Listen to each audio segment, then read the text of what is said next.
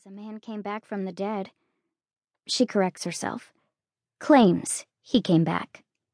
How did he do it? She asks. Dr. Satterfield bends to pick up his black bag. He seemed as dead as any cadaver I worked on in medical school. People can go into a comatose state. Obviously, I made a mistake. Maybe something summoned Tucker Haynes back to this world. Something he must yet do. Is that what a preacher would say? Sophie's father, dead now, a preacher no church wanted, with his soul sermon, a rambling monologue about the time Elijah was fed by ravens. What would her father say? The ravens brought him food, and then the angels did. But Sophie can't remember why. She says, "He played possum, didn't he?" Dr. Satterfield doesn't answer, and she wonders if she has blundered. She asks, "What about the death certificate? Will you tear it up?"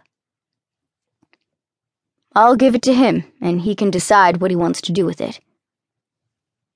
This conversation is the longest she's ever had with him. He turns to begin the rounds he has made so many times.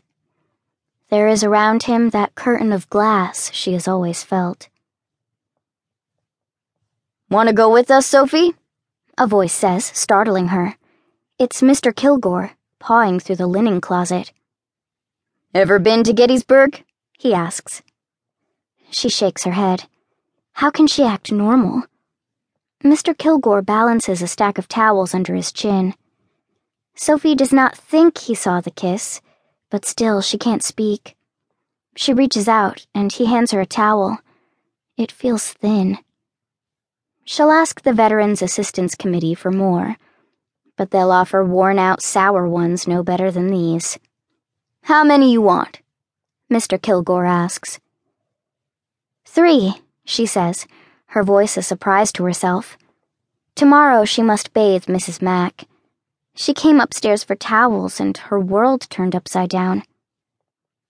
Down the hall, a shadow moves. Dr. Satterfield. Mr. Kilgore whispers, "Won't a soul believe him now? Not a thing he says." Sophie blazes at him. Tucker Haynes was never dead. He faked it. "Don't say that, Sophie," Mr. Kilgore says, looking spooked on her behalf. He fears fire, Mr. Kilgore does. He keeps a dozen pitchers of water in his room. His keen nose has saved the house more than once, detecting burning sheets and scorching mattresses. His housemates like to bust into his room with torches of rolled-up newspaper. Dr. Satterfield could tell them all a thing or two. His house burned down a few years ago. Now he keeps a small office on Davis Street and lives at the Waverly Hotel, eating in the dining room and leading, for all Sophie can tell, the quietest of lives. A bugle blares, and Sophie and Mr. Kilgore both jump. A voice cries, "I was there at Appomattox, boys. I heard the Yankee band play Auld Lang Syne." A breeze through the hall bears the scent of roses. The men have their windows open to catch the evening air. Roses, pink and red, yellow and white, bloom in the garden outside. Sophie can smell their very colors. The scent could carry her off as the kiss did, if it weren't for a worry in her mind. A new worry. It will be a problem, having Tucker Haynes alive. In the event of Mrs. Mack's death, he will oppose Sophie's becoming matron. He has often said so.